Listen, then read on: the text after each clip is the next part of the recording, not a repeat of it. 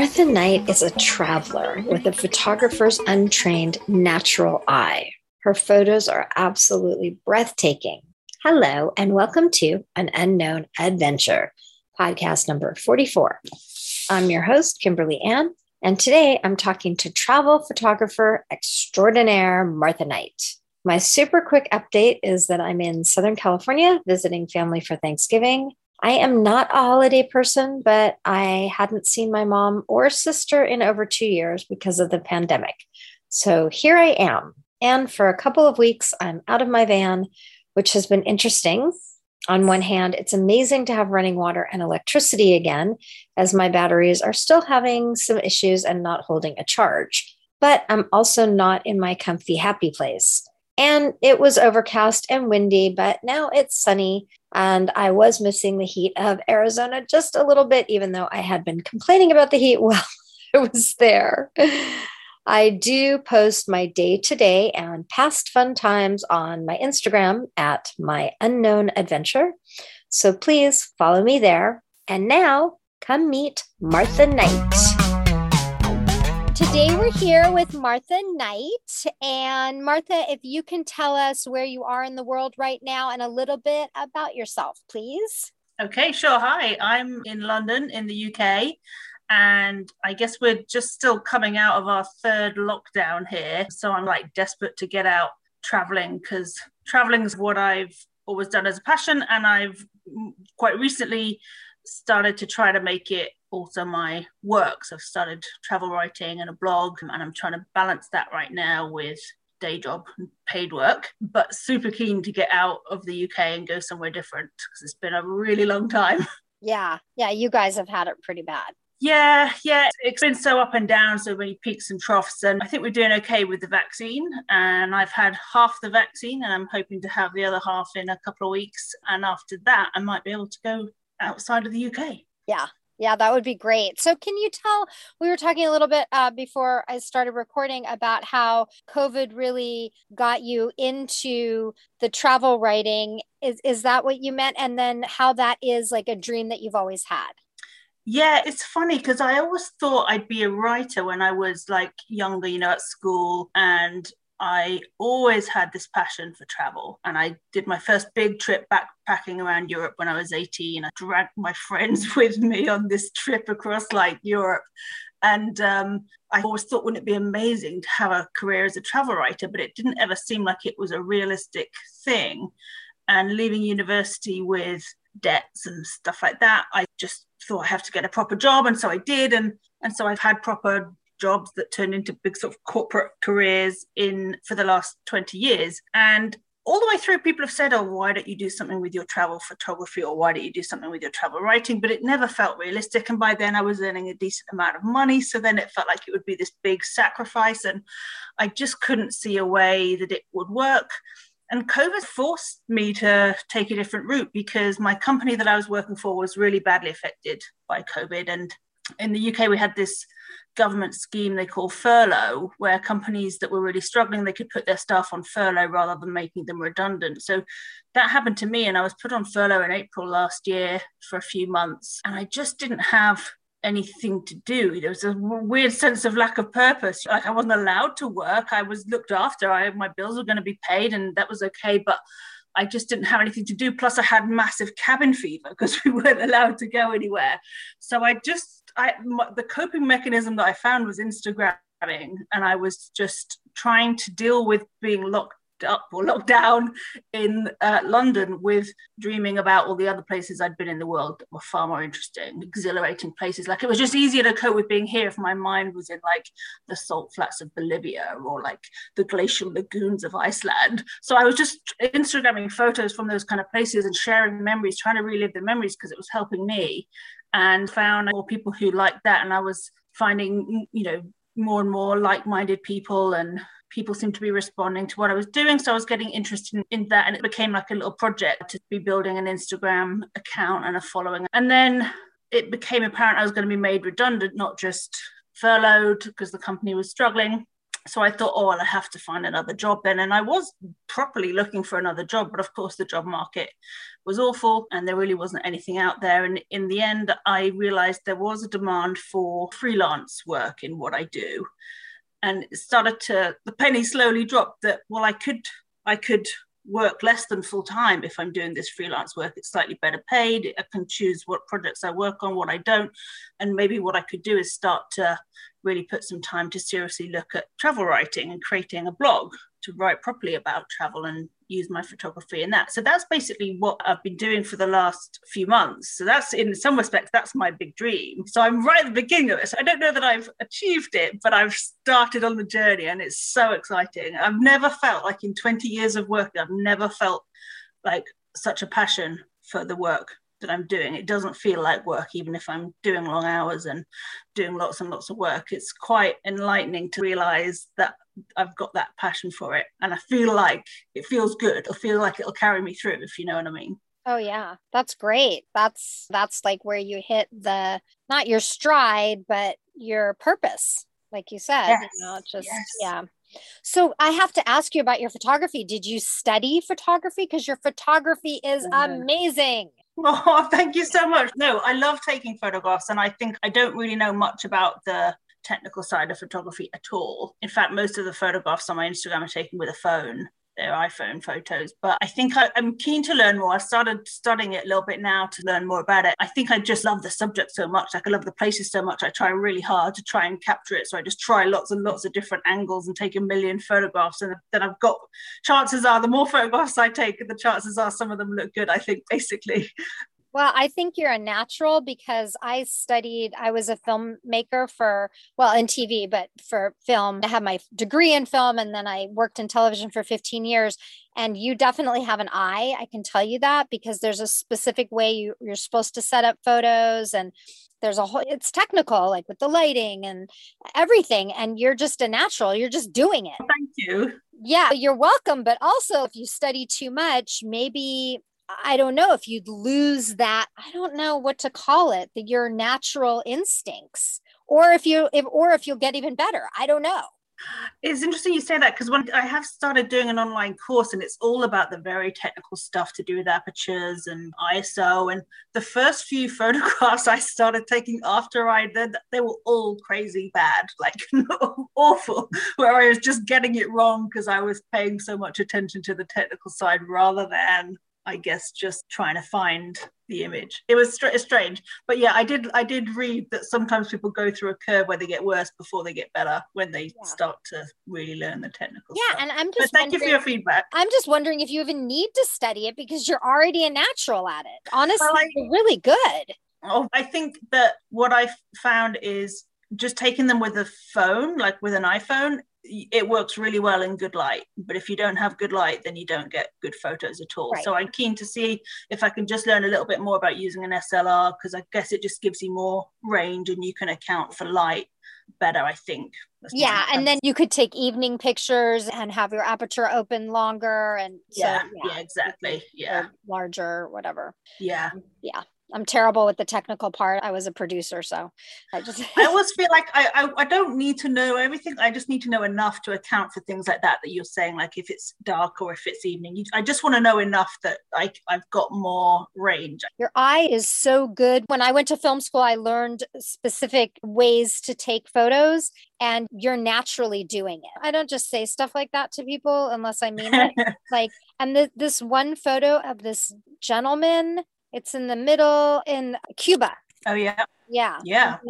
Wow. You could, just a suggestion, try some portraits because you've got a talent. You really do. You really, I'm not just saying that to say it. It's true. So I think that, but if you just keep doing it, it's like anything. It's like writing. You can take 1,000 million classes. I know I have. And then unless you do it, you're not going to learn. Yeah, I think, and interestingly, because I edit a little bit, like my approach to editing photographs is like how I think about makeup. Like I think some is good because it can just enhance what you've got, but like too much that covers everything and turns it into something that's not really anything like what it should be. Yeah. Like that's too much. So I edit a little bit, and I've found that even as I've been doing it more over the last year, like I pick up on much more now. I notice flaws more in an image than I used to notice. And I feel like I've got a different sense of composition than I used to have just from practice. Mm-hmm. Yeah, definitely. And what are you editing on?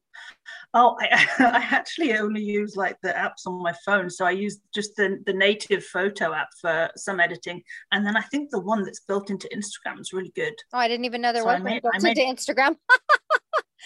Yeah, there's like quite a lot of settings that you can do there, and they've got some fairly intelligent. I don't use filters, but like I might put a little bit of lux in it. They have lux in the Instagram app. I might adjust like the contrast a little bit, stuff like that. Cool. You're doing a really good job. Thank you. So also we were going to talk about traveling. Well, I want to ask you about traveling to all the extraordinary places that you traveled to so far, and if you have a favorite. Yeah, it can vary day by day, depending on what my mood is. I think, though, that the place that kind of I feel myself like longing to return to most is Namibia in Southern Africa. I feel like I left like a little part of my soul in Namibia, and it's calling me back in a strange way. And I quite often just think about being in the wilds of the Namib Desert with the wind blowing and just think like, oh, that'd be so amazing to go back there. Wow. And so is that what you liked about it? Just the vastness and the landscape and the... Yeah, that was a really big part of it. Yeah, just how big it is. It's got these wide open spaces and really dramatic landscapes, you know, like craggy mountains and canyons. And then, of course, this huge expanse of sand dunes. I think, yeah, it's something about big empty spaces. Somehow I find that really invigorating, really inspiring. And there's a lot of them in Namibia. It's really like brutal beauty. That's how I think about it. Like quite often it can be really barren. It feels inhospitable, but somehow it's really beautiful to me. Wow. That's cool. That's really cool. Yeah. Do you travel alone? Are you a solo traveler? I do sometimes. Mainly I travel with my husband, and he has some similar taste to me in travel. So he also likes the big, exciting landscapes. He's not so much into the city breaks. So I have often traveled solo, but I tend to only go to sort of cities. And so far, I've only been to Europe traveling solo. I think I'm a bit worried about safety, so I haven't traveled too further afield, but likely to do more of that because I want to travel more than he wants to travel, I think. Yeah. No, I understand that. Now, did you loved Croatia? I loved your shop. Yeah. Yeah, absolutely dreamy. Yeah, really loved it. I was sailing there. So it's so gorgeous on the water of the Adriatic. It's amazing. And then Bolivia? Yeah, I wasn't there that long, but it's another place I'd like to go back. I was there about maybe just less than a week. And the place that really captured my imagination was the salt flats, the Uyuni salt flats. They're like the biggest salt flats in the world, and they're just surrounded by volcanoes, and it's just hundreds and hundreds of kilometers of just white. That again, somehow to me was just absolutely thrilling. And I was only there 24 hours because I was trying to fit it into a trip. I'd been in Peru and tagged on as much of Bolivia as I could in maybe 5-6 days. But I feel like I should have been there longer. So I'm thinking about whether I can get back there at some point in the future. Yeah. And if you like dramatic spaces, that's probably what led you to Iceland too. Yeah, exactly. It's weird because I think of Namibia and Iceland as being really similar, even though Namibia is all dry and hot and Iceland's all cold and wet. But they've both got these huge, big dramatic landscapes formed by the elements over millions of years. So yeah, there's something similar. And again, that brutal beauty, I think. I love just being on like those black sand beaches in Iceland, and it's cold and the wind's strong and I don't know, it just feels so like elemental, like just sort of white surf and black sand. Oh, I don't know. It really gets me. Like an invigorating feeling of being alive in the elements. Yeah. For me, like pain brings me back to my body and feeling alive. Pain's not fun, but there's that element there. And that's what it reminded me of, being out in the elements with this blowing wind. Yeah.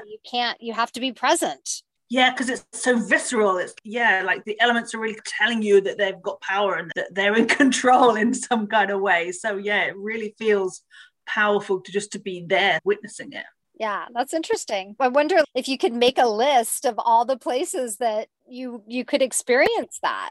I know. I do have a list. I have a list of my wish list of all the interesting places I want to go. And it's increasingly landscapes and environments like that, where there's something either really stimulating to look at or experiential. Like I'm really keen to go down to Patagonia in either Chile or Argentina, because they've got those really dramatic mountains and those bright blue glaciers. I think that would be amazing. Yeah, I would also recommend Guilin, the Guilin region in China, and maybe even Mongolia, like that. But there are these mountains in Guilin, not in the city, but in the countryside, that are by the Lijiang River, the Dragon River. And the mountains are, your heart stops. They're so gorgeous, and they're just surrounding you. They're the mountains that all the masters painted. They're really famous, but they're not everywhere in the world, and they're there. And it's just, And you sit in a little boat and you go down the river, and you're surrounded by these amazing mountains. Okay, that's on my list then. Yeah, I would add that too.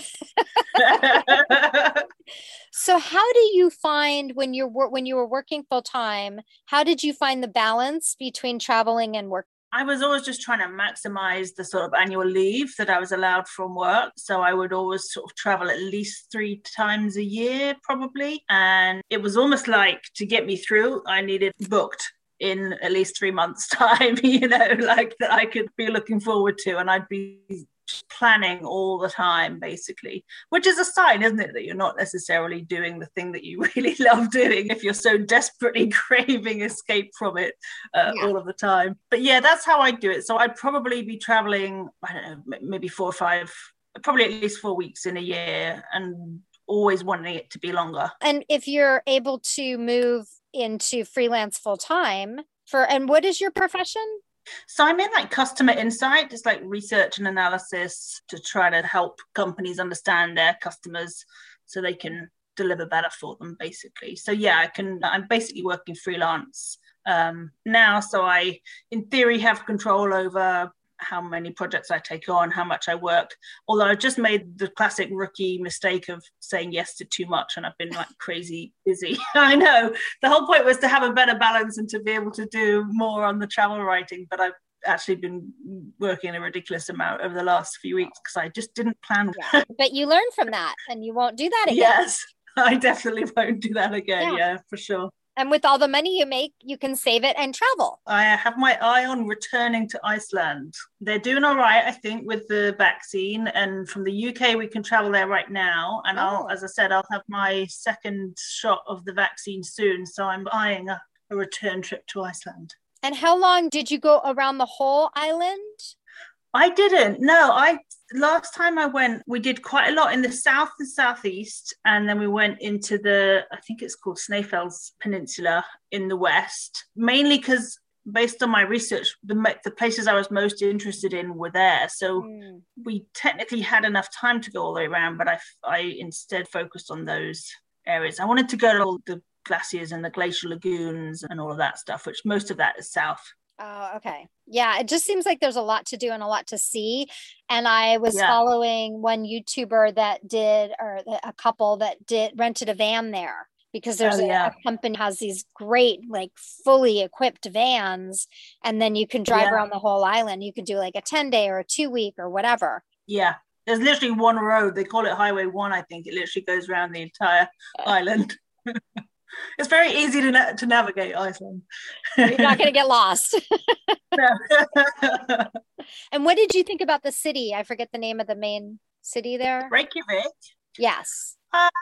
It was okay. It's the capital city, but Iceland's not very heavily populated, so it's probably got more of a small town feel than a city. And it was fine. We went there. We did some whale watching, which you can do from Reykjavik.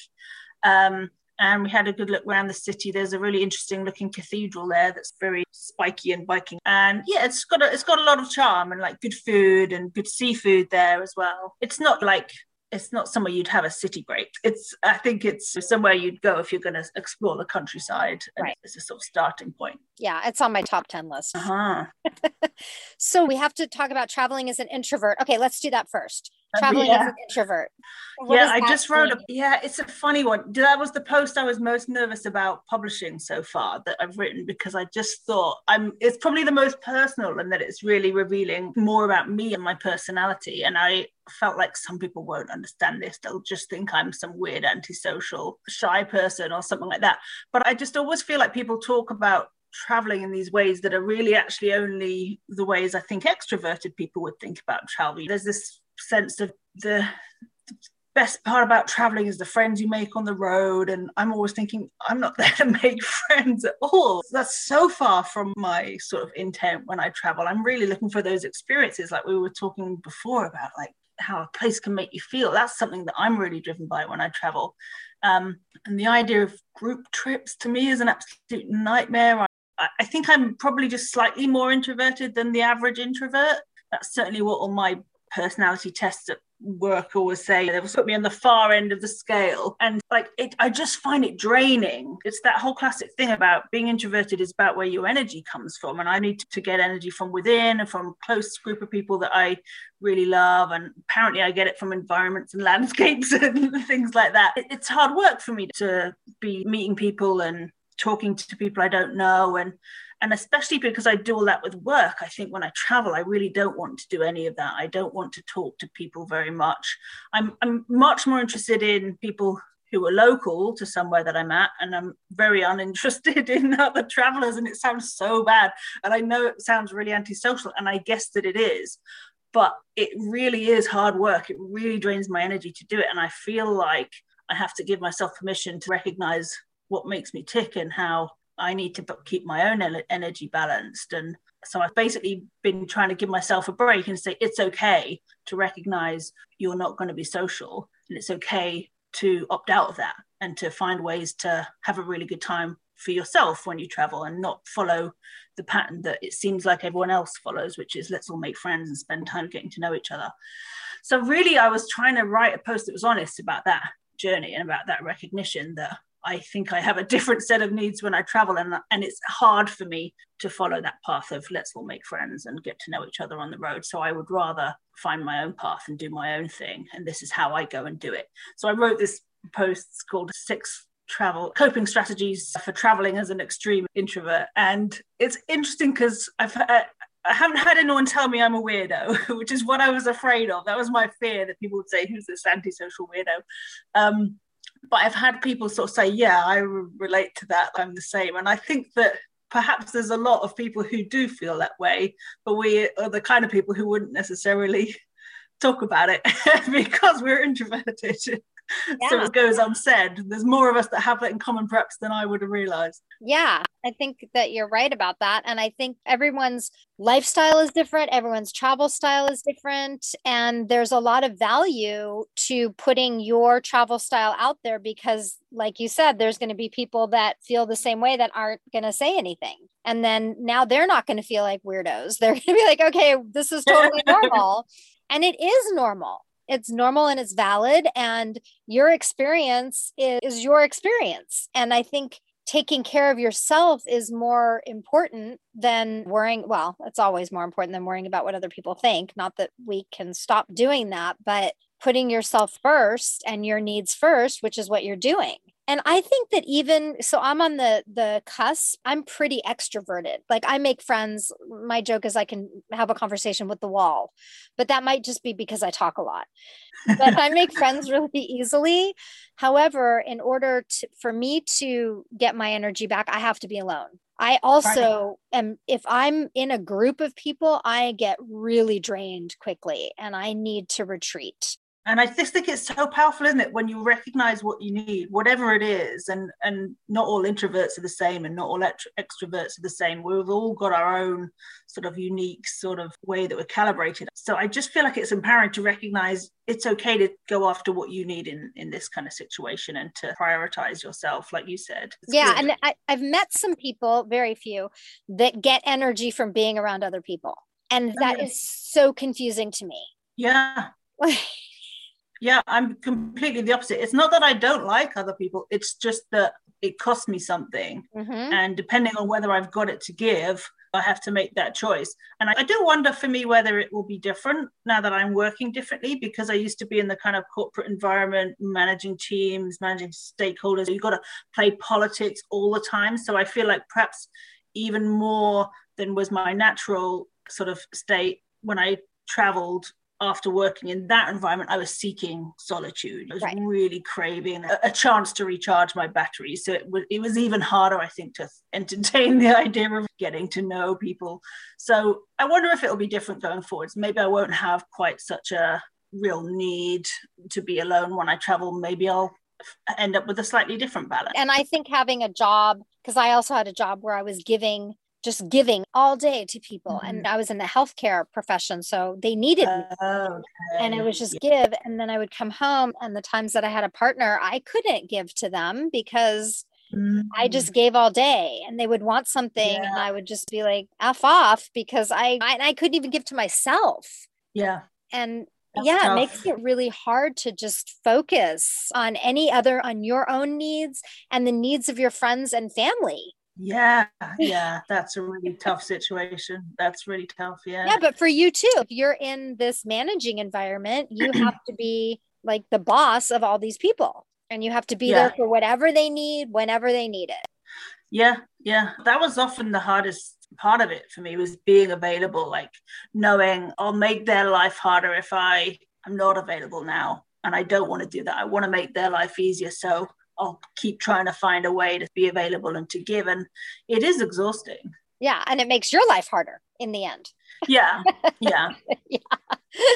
Yeah. I have to wrap up, or I don't want to. I have to wrap up in a few minutes, but I didn't ask you about any challenges and failures. I feel like we did talk about some of that, but is there any more that you wanted to share? Specifically around travel writing and that kind of stuff?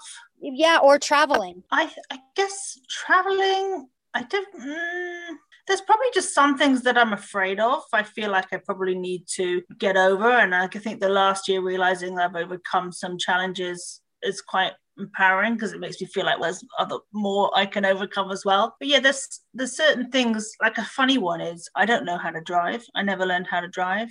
So there's certain things that I feel like I can't do. I can't travel on my own to certain places if you ideally need a car to get around. So that's something that I definitely feel like I need to address at some point in order to sort of be fully independent. And you can get buses and hire cars and drivers and all sorts of things, but I think that would be actually a really empowering thing to do. I've just got to work out how to fit that in around the two jobs that I've effectively got right now. And maybe right now is not the time, but in the future. Yeah, it's definitely on my list. That's interesting. Yeah, and if you don't need to drive, if you want to do it, obviously you should. If you don't need to, I guess it feels like a limit. It didn't used to feel like a limit in a way, because I just always felt like I don't need to learn to drive because I live in London and we've got public transport.